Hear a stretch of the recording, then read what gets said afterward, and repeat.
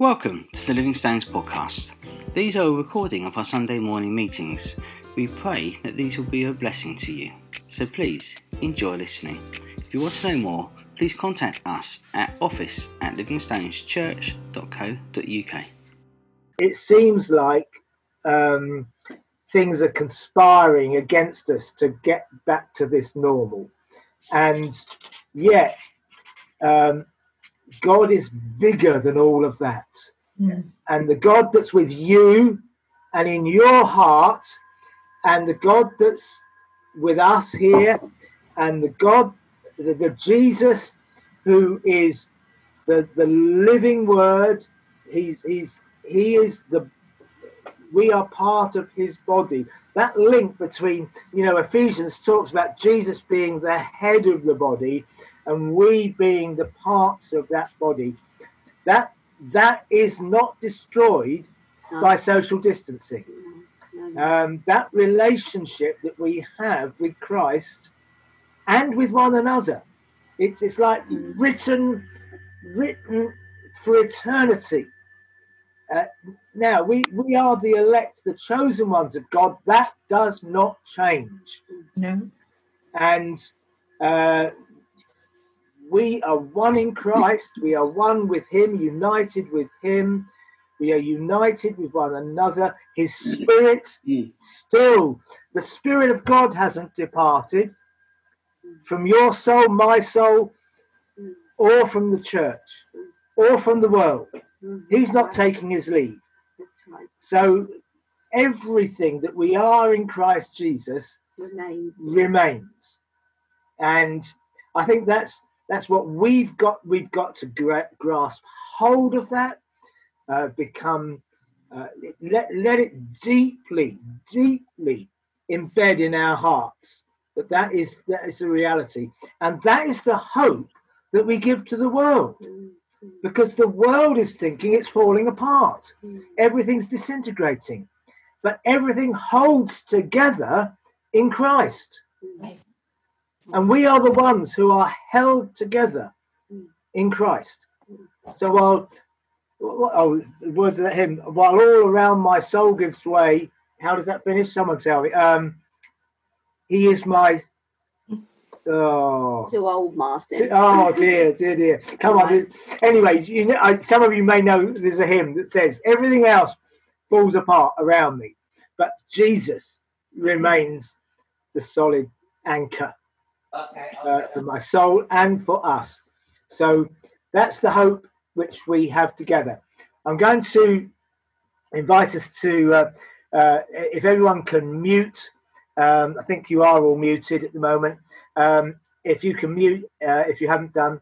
And I'm going to lead us in a couple of prayers that we can pray together, just to open our time. And then I'm going to be handing over to Ellie, who will continue to lead us in worship. So let's say this prayer together. Well, it's Psalm 100, from Psalm 100. Shout for joy to the Lord, all the earth. Worship the Lord with gladness. Come before him with joyful songs. Know that the Lord is God.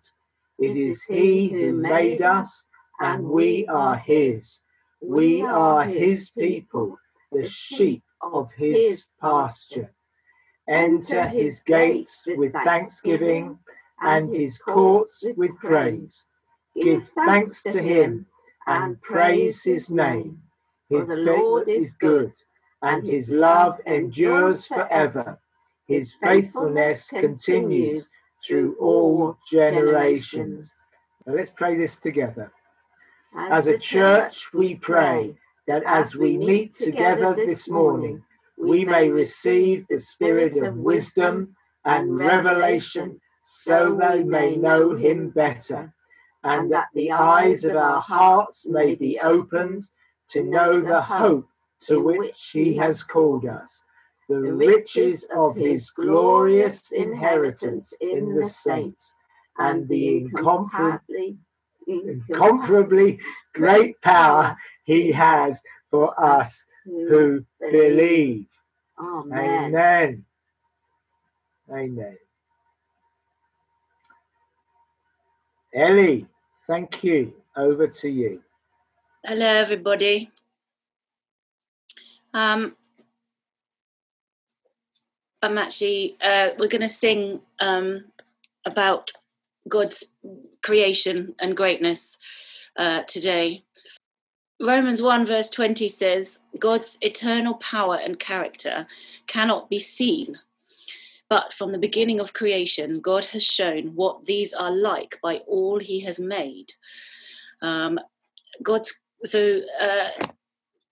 The proof of God's magnificence and wonder and power is there for us to see every day in God's creation. So, and that's the verse that sort of came to me as I was thinking about worship. And so I'd like us to worship God for his creation this morning. And I guess tying in with what Dad has said about nothing changes. God's creation is out there. And we can still look and see his beauty and his glory just as we look. I'm looking that way because that's the window. And I can see the trees and the bushes and the hills. I can see the clouds, the dull clouds, and the rain and the powerful wind. And I can know that God is still our powerful God who made his intricate creation that just hangs together in perfect balance because he is a perfect God. So we're going to start by singing Indescribable by Chris Tomlin.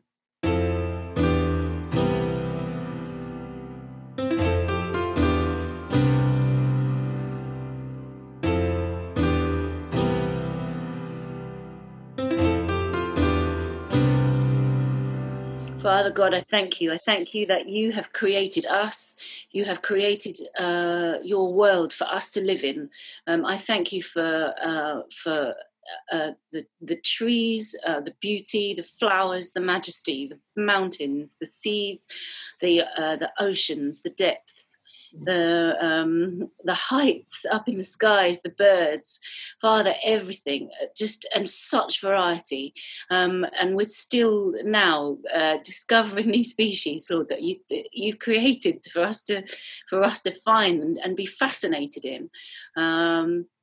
And God, it all just shouts praise to you of your splendor, of your beauty. Lord, you are incredible. Even the virus is the most amazing creation of yours that actually has a purpose in this world. And I just thank you that you hold it all in your hands. You are the one who with the minutest infinite detail to the biggest, strongest thing, Lord, you have it under your control and in your power. And I thank you that you are my almighty God. I bow before you, Lord Jesus. Amen. Amen. Thank you, Jesus, for all the colours that you've made. The autumn and the spring and all the leaves have all different colours. And it changes from day to day. And you never stay the same, and yet you are always the same, Lord. Your Holy Spirit blows where it will, like the wind blows where it will. Lord, we just praise you for the indescribable beauty of your creation and the beautiful colours that you've made. Thank you, Jesus. Amen. Amen. Thank you, Lord, that the beauty that we see is coming from the dying, from death. And it's death that brings the variation of colour and texture and beauty to our eyes. And I think, Lord, of the death of Christ that has brought beauty and life for us, and our dying to ourselves brings the life of Christ out. It's our weakness that brings strength. It's the so I thank you, Lord, that when we do look, when we look at nature, we see echoes and mirrors of our own life, your life and our life hid in you. Amen. Amen.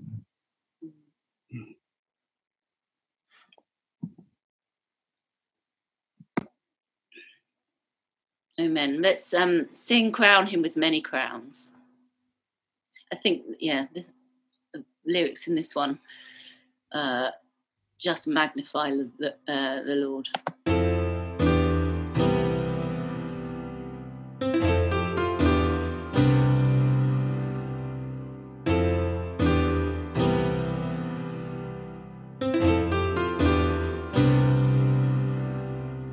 Okay, I think at this moment it's over to Justin. I'll leave him to sort of introduce at least part of our theme for this morning.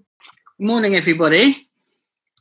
So we are getting back to our Cafe Church themes. We didn't send out the scripture that we're going to be looking at today because we're looking at 4 chapters of the Bible, really, in our story. But before we get to that, family time, family news. We have birthdays, or definitely a birthday in my area in the house. So May, I believe, is hiding off screen, to use a technical phrase. It was her birthday yesterday. Is she hiding? Happy birthday for yesterday, May. We're going to take this opportunity to pray for you. Then, rather than sing happy birthday, I think everybody just ought to unmute themselves and just shout happy birthday at May. Are we up for that? Right, so let's pray. Father, we thank you for May and for the life that she brings to our church and everything that you have created her uniquely to be. We pray that this year coming will be a very special year for her, and she will grow closer to you and more into this unique character that you have created her to be. And she will be blessed by us as a church family, but even more will be blessed by her as part of our church family. We thank you for her in Jesus' name. Amen. Right, everybody unmute yourselves. I'll do the signal of 1, 2, 3, and let's all shout happy birthday at May. Are we ready? Unmuted? 1, 2, 3. Happy birthday, May! It's that birthday out of the way. Now, we probably all know that May shares a birthday, and I can get in trouble for doing this. So there was another special birthday yesterday. And Sue, I believe, has probably gained an age of definite adulthood, shall we say, yesterday. So Sue, happy birthday for yesterday.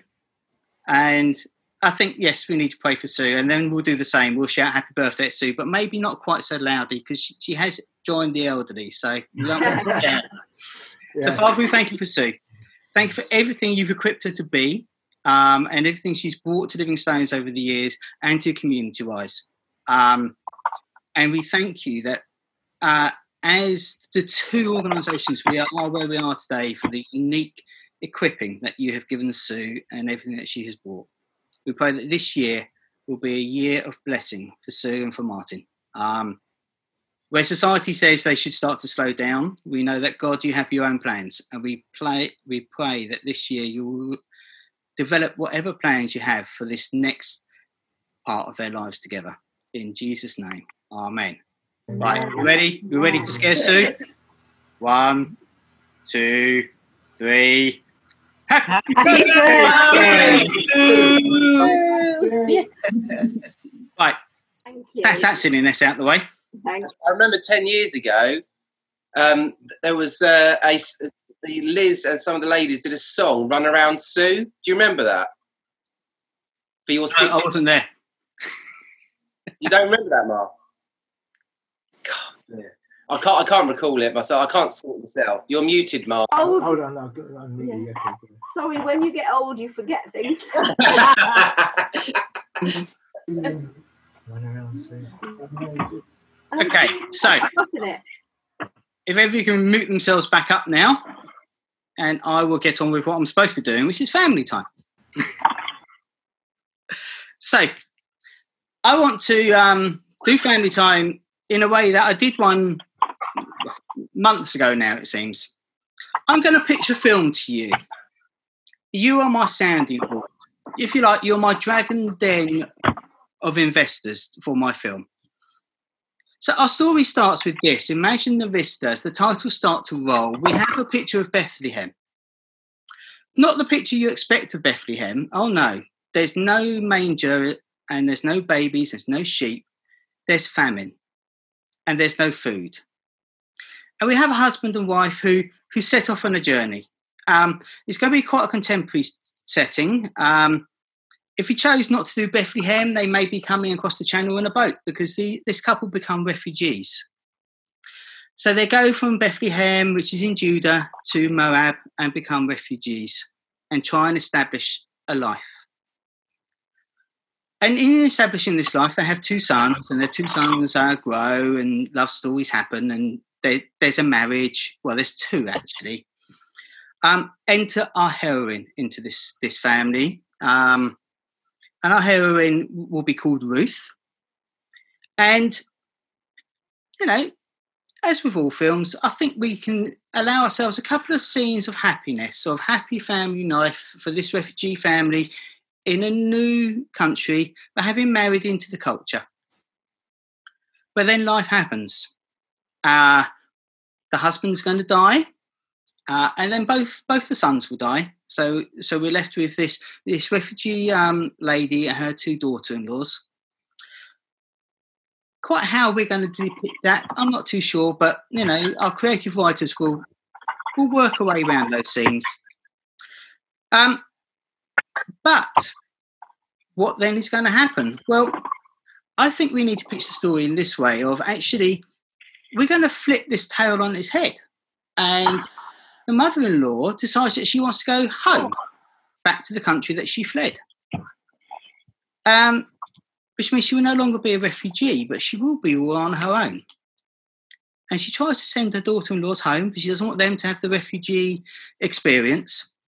One, I think, will quite gladly accept it because, you know, a bit more comfortable back at home, don't want to go to somewhere I don't know. But our heroine refuses to leave the mother-in-law. So we then focus. Now, this could become a bit of a road movie at this point, possibly, of their journey going from Moab as two women on their own, going back to Bethlehem. And it's role reversal.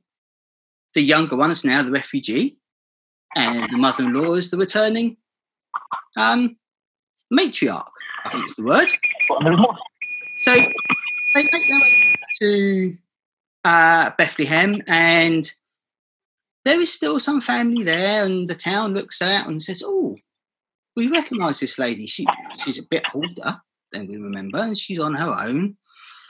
And they make a bit of family reunion. You know, we've got to have some feel good in this film somewhere. It's all a bit doom and gloomy at the moment.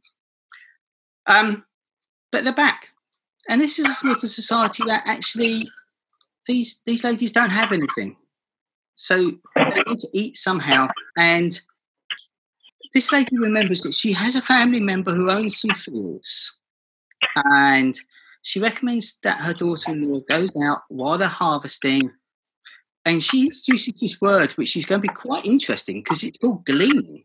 And this girl doesn't know what that is, and so she explains it. And basically, we're going to have this vista of these fields, and we have these young men with manually harvesting, and we'll have this lady just scouting around the edges of the field, picking up the bits that they drop, which is what gleaning is, so that they have some food, some bits of crops, some bits of wheat or barley, whatever they're growing. We'll have to decide what's the most visual. But the owner of the field notices, and this is where our next love story is going to kick in, because he rather likes what he sees. So the casting is going to be really key here. But he instructs his field workers in the field to look after this young lady without her really knowing it. So maybe drop a bit more grain around the edge of the field. And when you're stopping for a water break, make sure she has some water as well. And make sure she's not being harassed by anybody else. And this goes on during the harvest. And this widow and her daughter-in-law have enough grain to eat. And then it comes to light that actually this widow does own a bit of land, but somebody has a claim to it. So this is the jeopardy which is going to come into this film of what's going to happen, because the person who has a claim to the land also has a claim to her daughter-in-law. And now this guy who owns the field where she's been working quite likes her. So they hatch a plan to try and work this all out. And we could do this quite contemporary-wise. We could have it as quite a heavy discussion around a boardroom table or just in the middle of the field. But basically, it needs to be a lot of toing and throwing of, oh, I want the field. No, I want the field. But if you have the field, you get the girl. But I don't want the girl. But I want the girl. Do I want the field? You know, that sort of thing. But the core of this story will cut to a really feel-good end of the story, which is going to be a wedding.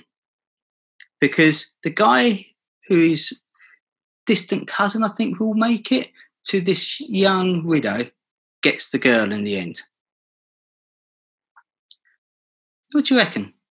Is it a believable story? Would it make a good film? I reckon it possibly could. But there's bits in this that we really need to look at and put out.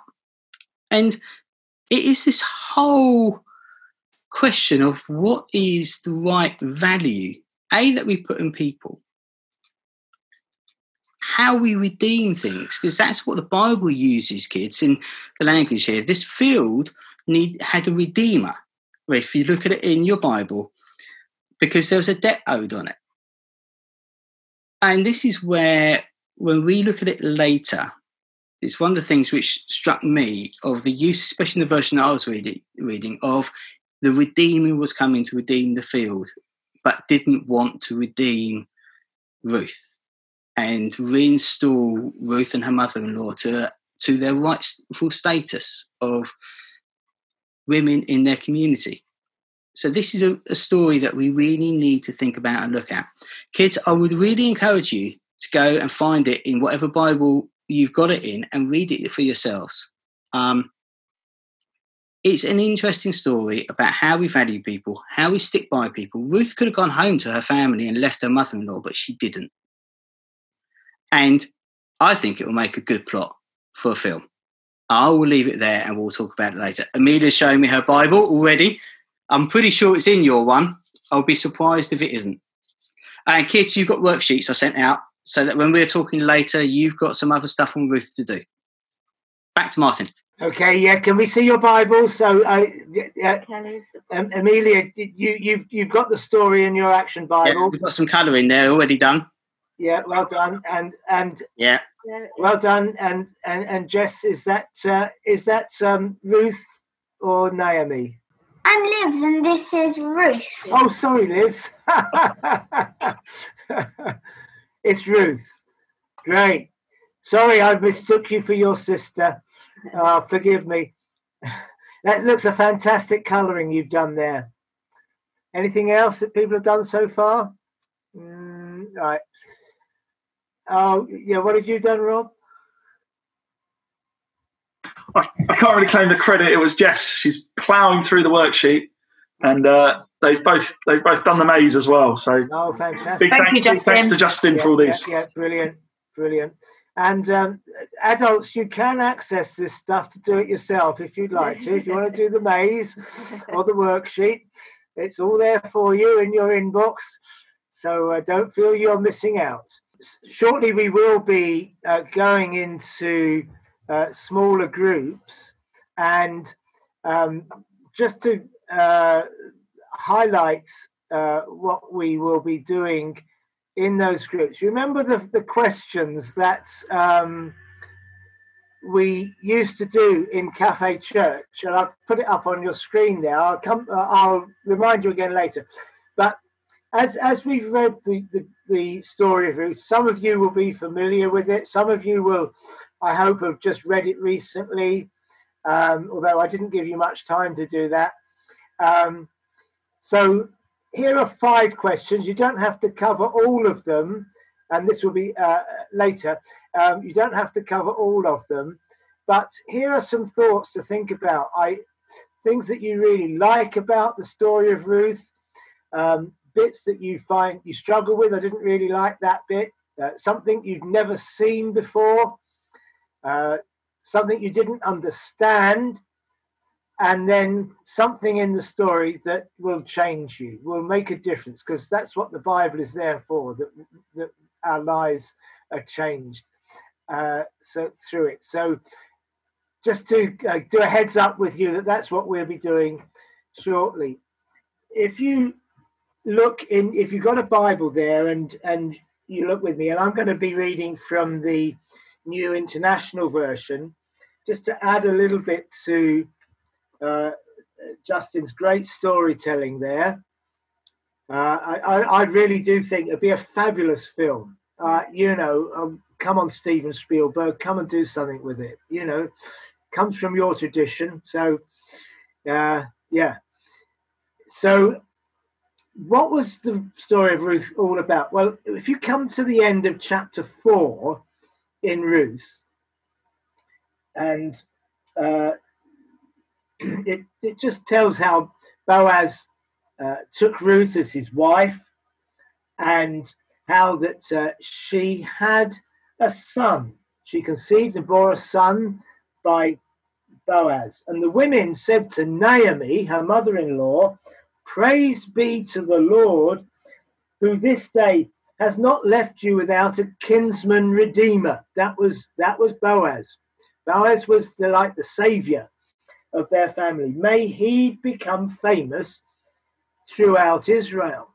Well, Boaz did become famous throughout Israel, but not because of him so much as his son and who his son would become. He will renew your life and sustain you in your old age. For your daughter-in-law, who loves you and who is better to you than 7 sons, has given him birth. Then Naomi took the child, laid him in her lap, and cared for him. And the women living there said, "Naomi has a son." Remember, she had lost her own sons. Now she's got a grandson through her daughter-in-law. And they named him Obed. He was father of Jesse, the father of David. This then is the family line of Perez. Perez was the father of Hezron, Hezron the father of Ram. Do you get ever bored with these Bible genealogies? Here's one. Ram the father of Amminadab, Amminadab the father of Nahshon, Nahshon the father of Salmon, Salmon the father of Boaz, Boaz the father of Obed, Ruth's son, Obed the father of Jesse, and Jesse, the father of David. And then if we turn to the New Testament and we go to the very first chapter of the New Testament, the very first verse of the first chapter of Matthew in the New Testament, it says, "A record of the genealogy of Jesus Christ, the Son of God, the son of Abraham, the son of David, the son of Abraham." Sorry, not the son of God, the son of David, the son of Abraham. If you read through that genealogy, you get this. Nahshon, the father of Salmon, Salmon, the father of Boaz, whose mother was Rahab, Boaz, the father of Obed, whose mother was Ruth, Obed, the father of Jesse, and Jesse, the father of King David. And if you go right to the end of the genealogy, it comes to, and Jacob, the father of Joseph, the husband of Mary, of whom was born Jesus, who is called Christ. Now, in that genealogy, 4 women are mentioned: Tamar, Rahab, Ruth, and Bathsheba.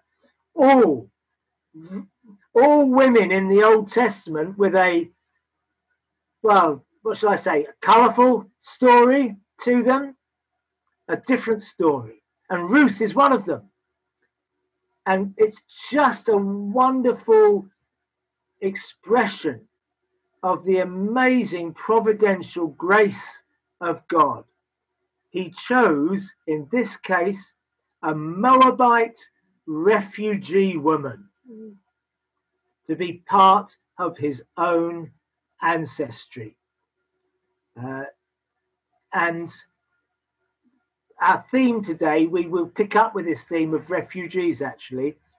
And, you know, the refugee issue in the world is a difficult and problematic one. We know that politically. But through the Bible, we have refugees playing a significant part in God's story. And here's one example.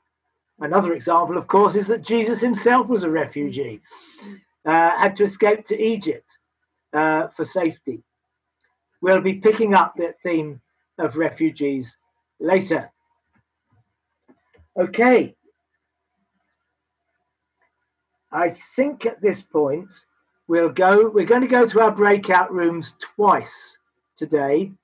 And the first time we're just going to go together just to share around what we learn from this story of Ruth.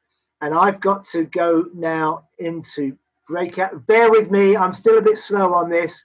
So I'll just put back up on the screen the 5 questions. Okay, so I'm going to open the room. You'll find yourself joining somebody or 1 or 2 other people, and just share together around the book of Ruth and what the Lord is teaching us through this. Hope this works. You're going to be in your rooms for 10 minutes, and you'll get a 60-second warning when you'll be automatically brought back into the main session. So God bless you as you learn together. Let me pray first. Father, I pray that as we look at your word together, Lord, you would teach us, deepen our relationship and walk with you through this wonderful story of Ruth. In Jesus' name, amen.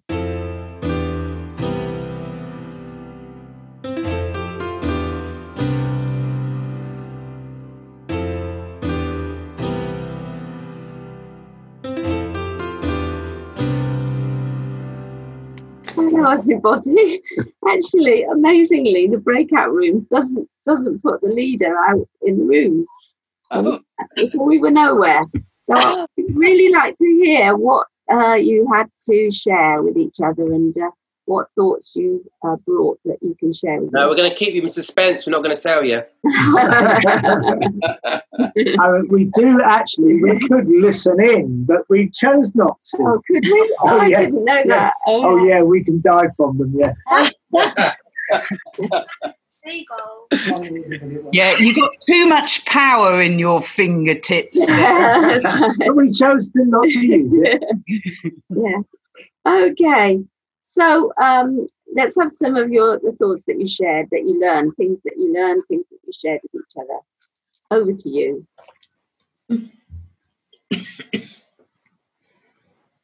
You have to unmute if you're going to say anything. We don't want you all to be really shy. We're just all being polite. No one wants to go first.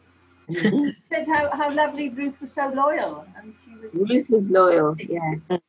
Go back with Naomi, and she was taking the initiative to go by Boaz. Or sit by. She took the initiative to sit by Boaz's feet. Oh, sit by Boaz's feet, yeah. Okay, yeah, that's right.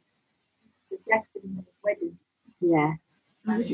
So that reminds me of Jesus. Actually, we choose to sit by Jesus' feet, and obviously, then he embraces us, as it were, into his family and into his life. So yeah. Any other things then? Someone else next. Well, she was unselfish, wasn't she? And was prepared to go where Naomi went to die as she died and everything. And really not realizing the legacy that would come from her trusting God, really, and everything. I mean, it changed her. It changed our lives. Yes. Yes. Such a thing, isn't it? Amen. Amen. Yes. Good. Absolutely. We never know. No. We never know what the future holds. No. How God uses. I just said about the time I was in a hotel in overlooking Bethlehem, and I read the book of Ruth, and I realised I had that picture of Ruth and Naomi coming back, and I realised we had to stand with the Jewish people. Yeah. Ruth and Naomi came back, and I realised that I needed to stand with the Jewish people. Yeah. It's good, Robin. Yeah. It's coming out of the pagan world, and one thing. Yeah. I've just thought, well, I didn't say this in our group because we ran out of time, but it's just another reminder, a wonderful picture of how God sees family, and that it doesn't have to be blood, that you can be adopted into a family, because Obed was not Naomi's blood grandchild, and yet she loved him as a grandchild.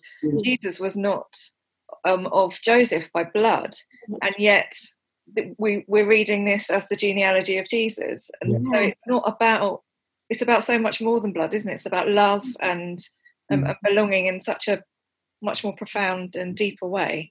Yeah. I haven't put that very well, but you know what I mean. No, Joe, that's such an excellent thought.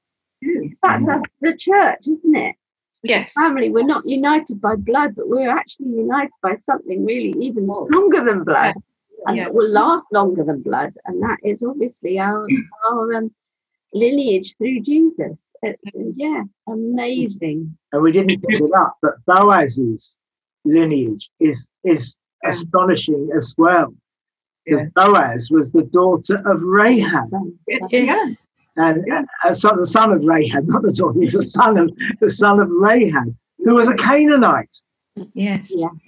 And possibly a prostitute as well. Oh, yeah. And Thomas is a pillaging pirate.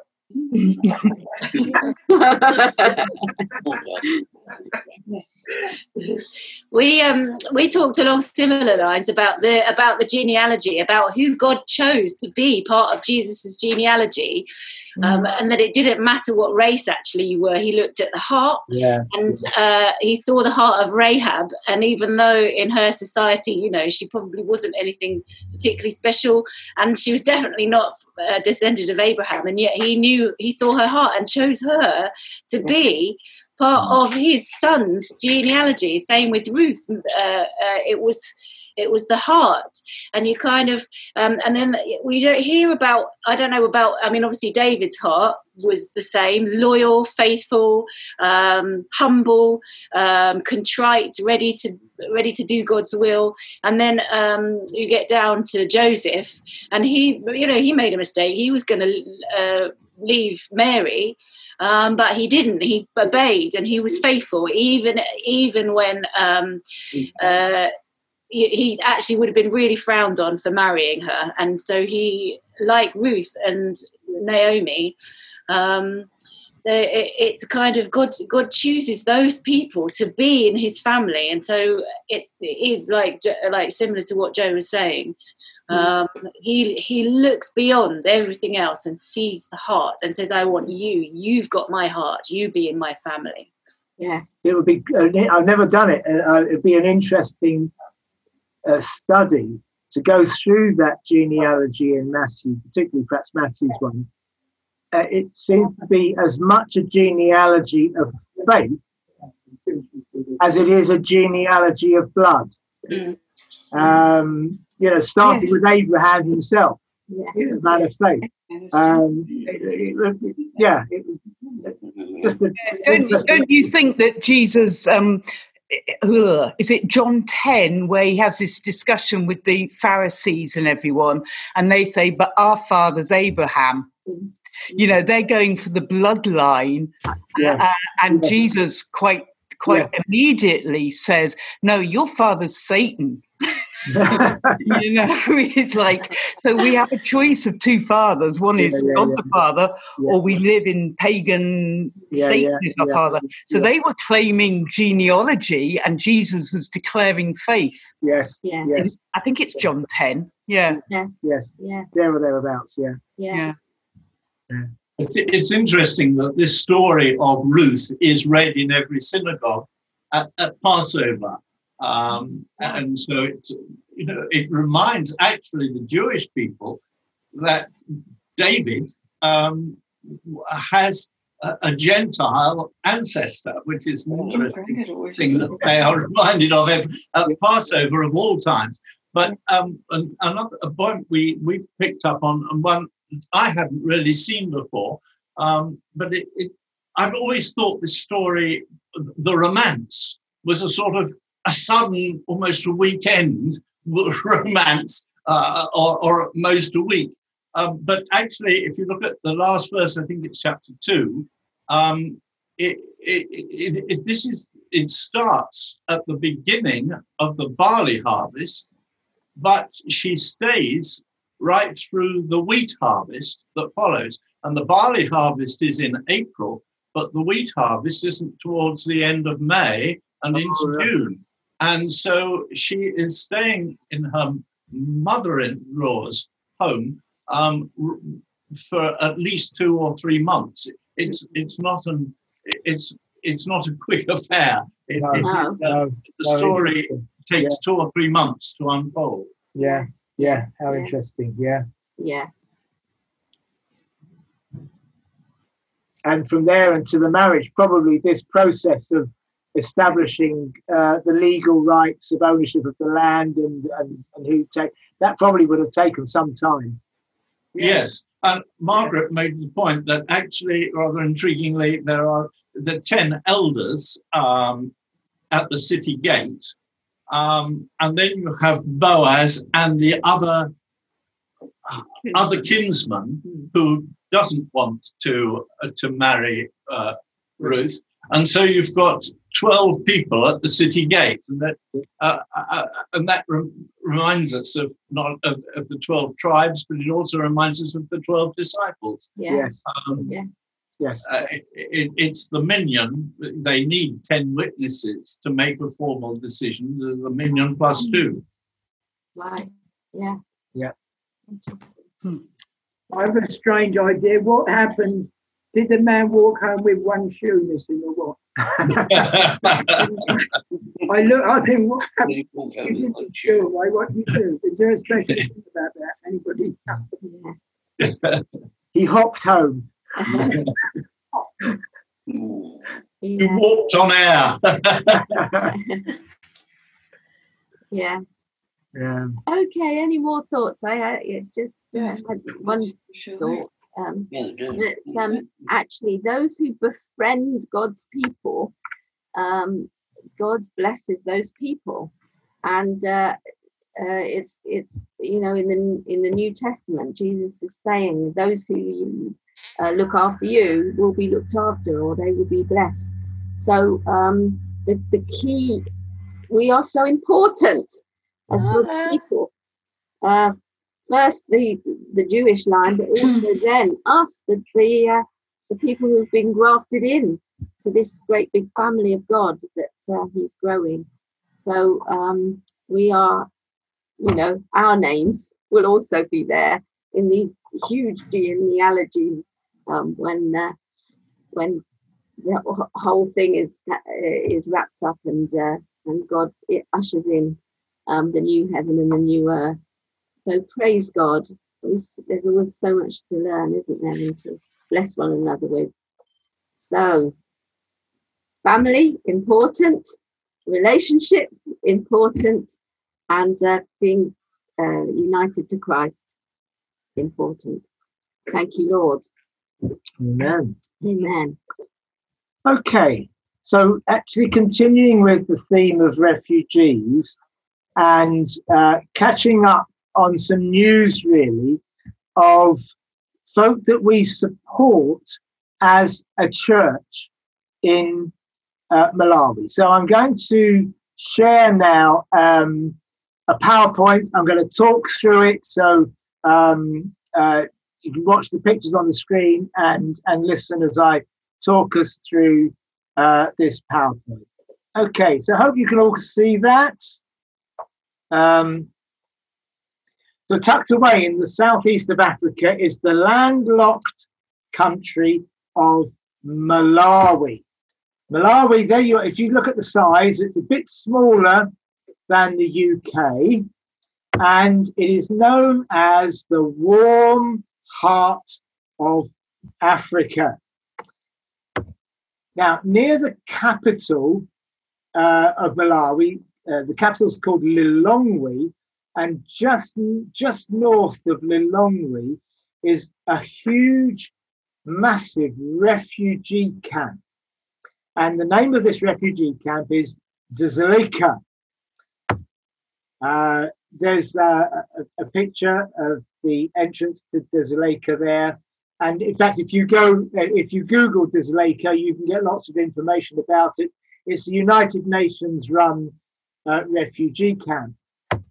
And the camp has over 41,000 inhabitants, and they come largely from the war-torn areas of Congo, the Democratic Republic of Congo, particularly Rwanda, Burundi, Somalia, and Ethiopia.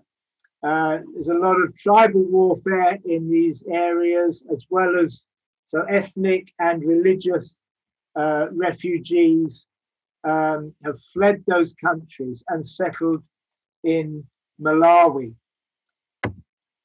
Now, when we went to Blantyre, Malawi, as a little team from Living Stones 2 years ago, we met a couple with their son, Trésor Fallon.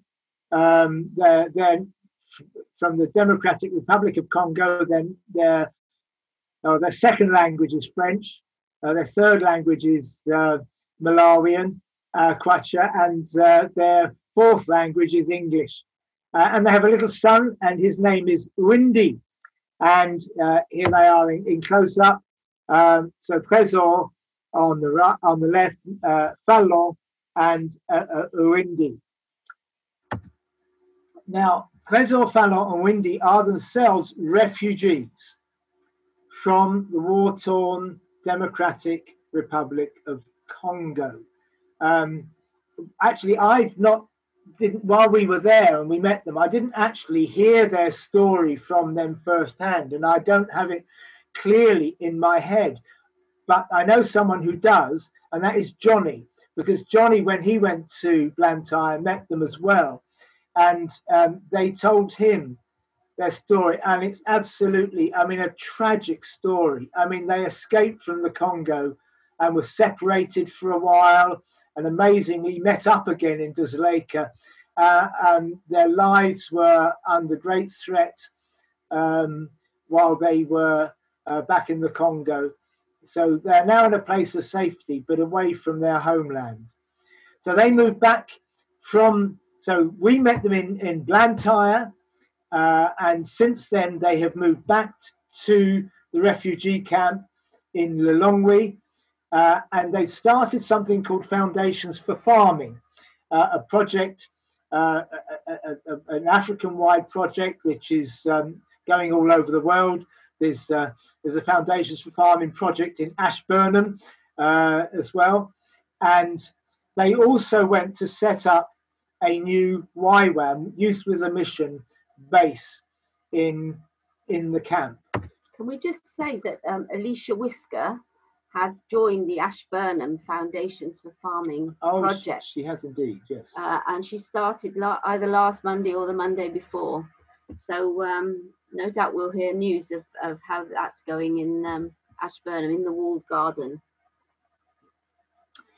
So Foundations for Farming, formerly Farming God's Way, is an initiative, and this is from their vision statement.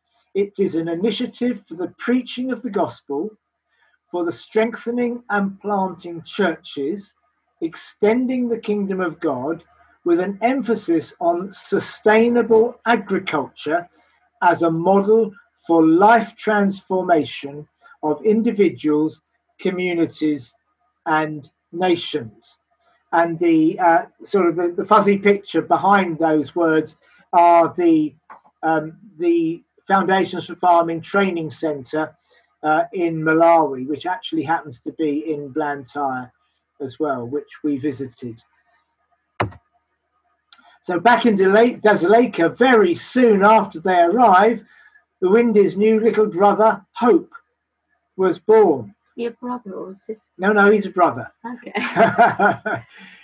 And then 2 more guys joined them, and they went on a discipleship training school, a DTS, to equip them for joining the team in the camp. And they were joined for a short time by a team from the United States, and then another DTS mission, short-term mission team came over to help them establish the project.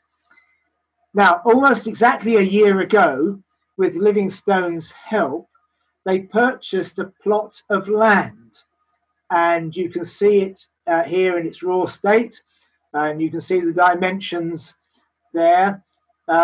Just over an acre of land, and the ground was prepared and the seeds were sown. So that's Trésor with the hat, and so they started to plant, and the first crop of maize began to grow, and here it is getting large. This is all through the last 12 months. And then they had their harvest time. I think they didn't only plant maize, they planted some groundnuts. I think this may have been the groundnut harvest, which wasn't actually so successful. They did also plant soya, and my farming knowledge doesn't go far enough to know which of those two were being harvested here. And here they are, just joyfully together. They shall reap with joy, Psalm 126. And here are some of the first fruits from their first harvest. So Trésor reports, the first part we cultivated maize, and then we cultivated soya and groundnut, and we harvested 17 bags of maize. That's 891 kg, and soya 123 kg. And then he says the groundnuts, we didn't have a good product. We don't know if it was because of the rain. We have decided to keep them in store, waiting to sell them in September or October when the price will be good, so that we can also have profit according to the money that we have spent on the farm. We didn't harvest as we were expecting, but we thank God for that and hope that this year He will bless us much, because now we know the soil, or how the soil of Malawi is behaving. Thank you for being with us, for your support in this journey we are in. Be blessed, and my greetings to all. So as well as the agriculture project, they're setting up the YWAM base and beginning to build a team around them. And so here is a team training session as they're looking around God's word together. And they have a vision to build a new YWAM base. And they've got a plot of land, and here is the ground plan of the centre they're hoping to build, and an artist's impression of what it will look like. I think the swimming pool has been an inspiration from the base in Blantyre, where we were blessed with a swimming pool there while we were there. It'd be lovely, you know, in the midst of a very arid kind of refugee settlement there, to have a lovely base like this, which will be a testimony, a blessing for the community. Anyway, as a step of faith, they've started to lay the foundations. They certainly don't have the resources or the money at the moment to build the whole thing, but they started on the foundations. And I have got a short a video that they have sent, which shows them building the foundations, putting the base brickwork in, and so on. Lovely picture of Fallon with Hope strapped to her back, African style, laying some bricks as well.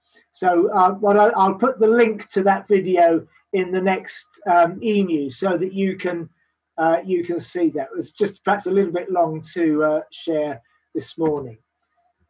I've got Dean and Susie Dugmore. We know that should be Dan and Susie Dugmore in the picture here. And we know Dan and Susie, they've been to Living Stones, they've were from Eastbourne, and they now have a new enhanced role roving over many YWAM bases in southern Africa. But they will keep in touch with Trésor and Fallon in Dzaleka. But their main support will still come from the YWAM base in Blantyre. So Dan and Susie have really moved on from Blantyre themselves now to this wider ministry. But Trésor and Fallon with their team will be looking back to Blantyre. And one of the new team leaders in Blantyre is Patrick, standing there on the left. And this picture was taken when we were there ourselves, and you can see Jacob. We presented them with some footballs for their youth work. Patrick is an amazing guy. I worked with him on a pastor's retreat for a weekend, and I just had such a blessing. So to know that Patrick is going to be overseeing, or partly overseeing, the work in Lilongwe in Dzaleka is a great blessing. So just to finish with something that Trésor wrote in their newsletter, and again I'll be putting the link into their newsletter in the next e-news, but this is an extract from it. And I can't read that. We have understood that it is often in time of crisis that God calls us to a deeper faith and relationship with Him. As a refugee, we don't have any excuse to do not think or project something in future because of our identity that we have. In other words, being a refugee does not disqualify us and the situation that we are passing through. Life is a matter of choice that we make. Sometimes we are afraid of stepping out because we focus too much on our current situation of life that we are passing through, instead of focusing on what God is expecting us to do. Today, our refugee identity has helped us to do tremendous things that we could never have believed to do in our life. I wouldn't be able to preach if I was in the DRC, but today I do it. Sometimes things can happen into our life so that our life can have time or opportunity to reach the promises of God that He has planted in us. If I started to look back to the life that I had compared with the new life that I have in Christ, it is practically different. God has made us new, and we are proud to be proclaiming His kingdom. Today, many people have given their lives to Jesus Christ and want to be part of us. So there we are, and Living Stones, we contribute monthly to this project, and we were actually committed to support to the end of 2020. Our support said we want to see them established and the agriculture self-financing. We haven't discussed what we might be doing at the end of 2020, so maybe you might like to bring any words from the Lord about that you might feel. But that's just to really bring you up to date with how we as a church are partnering with this wonderful project in this massive refugee camp in Africa, and how in a small way we are able to see God's kingdom grow and flourish in that place. Now, at this point, I'm going to ask Jeanette to share a word with us, and then we're going to go back into breakout rooms. And I'm not sure whether we go back into the same ones or whether you're in a new one. There's a nice surprise to think about. So I'm going to ask Jeanette to share, and then we're going to go back into our rooms for a time of prayer, and then we will close the meeting. Jeanette, thank you. Yeah, thank you, Martin. This morning I was, that was a very encouraging word from Tresor, wasn't it? This morning I was praying for our church, certainly in light of yesterday's news from Boris regarding the new restrictions or opportunities, however you want to call it. And so I was praying for us as a congregation. And the first thing I want to share is Isaiah 26, verses 3 and 4. And that is, you will keep in perfect peace those whose minds are steadfast because they trust in you. Trust in the Lord forever, for the Lord himself is the eternal rock. So I feel that's the first thing, is Isaiah 26, verses 3 and 4. And as I was meditating on that and just asking the Lord about our fellowship and everything, the picture that I got was a hen, and we as members of the congregation were the chicks. And what was very encouraging was that we all ran under the shelter of the wing of the hen, which was marvelous. And Jesus talks about that. But we weren't looking into the hen as such. We were under the shelter, but looking out. And what we were looking upon, and this now goes back to the prophecy that we looked at back in March from John Groves, and I don't recall all the details, but certainly there was a big wall, a big fortress, and his prophecy was that the unbelievers were the other side of the fortress, but it was fiery darts, as it were, of prayer and praise that was going to enact or things of God. Okay, so we as a congregation were under the shelter of the wings of the hen, looking out, and we looked upon the fortress walls, but they were gold. And the understanding I get of that is, do you remember when we did the study of the temple? And I think it was Sue Ralph who did the prayers of the incense bowl, the prayers of the saints. And we know in Revelation at a certain point that the bowls of prayer of the saints is tipped out. In other words, God then acts. And I felt that he wanted to encourage us as a congregation, but also the church, that the prayers and praises that we have been doing over the past 6 months are being heard by God. And that gold is the beginning of God doing transformational work. So it's an encouragement that the prayer and the praises of the saints is heard from God. That which was a fortress is now gold. And if you remember the cities of the New Jerusalem is gold. All right. So be encouraged. We're under the shelter of the Lord and we're looking out. So life is good. Thank you, Martin.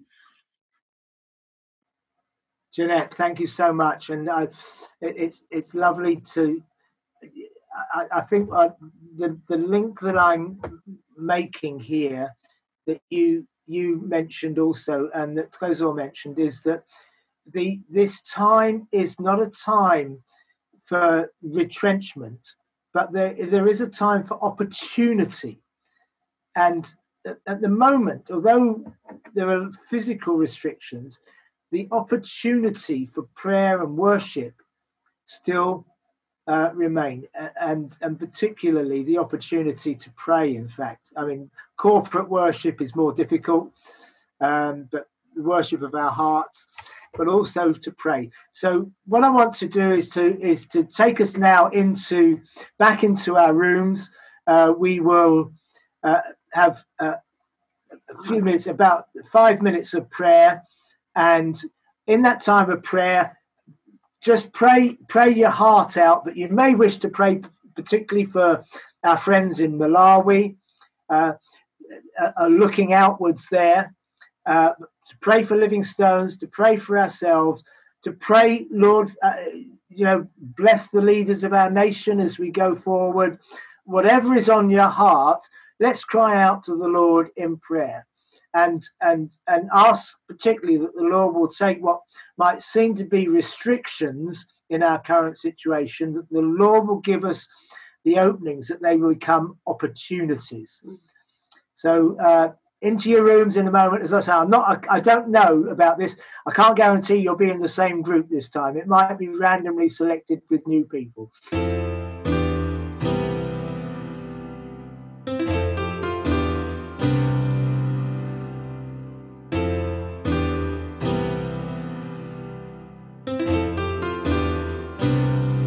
Right, okay. Let's go on. So carry on. That's fantastic. I love it when people say we needed more time to pray.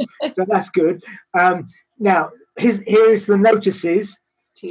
Tuesday is Stoke the Fire prayer. Zoom prayer. So it will be on Zoom. So it'll be like this, but we again can, now we've discovered rooms, the breakout rooms, we can get into our smaller groups and pray as well. So that will be 7:30, and I'll be sending out the link for that in the next 24 hours. Alpha starts on Wednesday, and that is a 7:45 start, and I've sent out the no, I haven't. You have to register for that. So if you have someone that you would like to join with, a friend of yours, and you'd like to be there with them, then we can send out the link for that, and it will be a fairly normal Alpha without the food, sadly, which will be the showing of the video, and then the opportunity to chat and discuss, picking up the themes from the video, which Andy will be leading.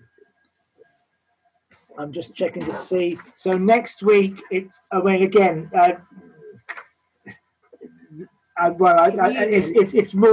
more than a likelihood. We're back on Zoom next week with what we are hearing at the moment. We need to just digest the news exactly. Pray for community-wise. Looks like we'll have to close the shop. Looks like quite a number of the the activities in the centre will probably have to close again. So we just keep, if you remember to pray for the trustees, that we might have the wisdom to know how to respond to all of that. Next week, when we meet on Sunday, it will be communion. So it looks like we'll be back to communion in our homes once again, as we have done before. Good. Okay, so what I'm going to do is I'm going to share my screen again. We're going to pray 2 prayers together, both from Scripture. And the first one is the Lord's Prayer. And just remember, as we pray the Lord's Prayer, pray it conscious of the present situation that we are in, and then we'll pray a benediction together. So let's pray the Lord's Prayer together. Our Father in heaven, hallowed be your name. Your kingdom come. Your will be done on earth as it is in heaven. Give us this day our daily bread, and forgive us our sins, as we forgive those who sin against us. And lead us not into temptation, but deliver us from evil. For the kingdom, the power, and the glory are yours, now and forever. Amen. Let's pray this together. We ask God to fill us with the knowledge of his will, through all spiritual wisdom and understanding. We pray this so we may live lives worthy of the Lord and may please him in every way, bearing fruit in every good work and growing in the knowledge of God. May we be strengthened with all power according to his glorious might, so that we may have great endurance and patience. Amen. Joyfully giving thanks to the Father, who has qualified us to share in the inheritance of the saints in the kingdom of light. He has rescued us from the dominion of darkness and brought us into the kingdom of the Son he loves, in whom we have redemption and the forgiveness of our sins. Thanks be to God. Amen. God bless you all. May the Lord be with you. So our prayer is that God will strengthen us all in a deep way, strengthen you in your innermost being. Those of you going back to work, into uncertain situations, thinking, how's our family life going to be working out in this new world as we go back into lockdown, wondering about what's it going to be like living on my own again and not being able to get out and see people again, all of that stuff. God is going to do a new thing in us. He's going to do something greater in us and through it. And his providential care over all of this is still there for you and for me and for all of us. And as Jeanette has encouraged us, let's shelter under the shadow of the wings of the Lord, but not in a kind of fearful sort of way, but knowing from that place of security, we can look outwards to see the opportunities that God's doing. Let's use our prayers, particularly our prayers at this time. Remember about the groanings. You know, when you're groaning, that's a prayer to God, and the Spirit is groaning with you. So let's recognize the power of the prayer of the weakest saint. What's it the hymn writer said? Satan trembles when he sees the weakest saint upon their knees. So we're really encouraging one another in these days. God is with you, and it's a transformative time. Amen. May not feel like it. We don't go by sight, we walk by faith. God is at work. So God bless you this week. Be encouraged.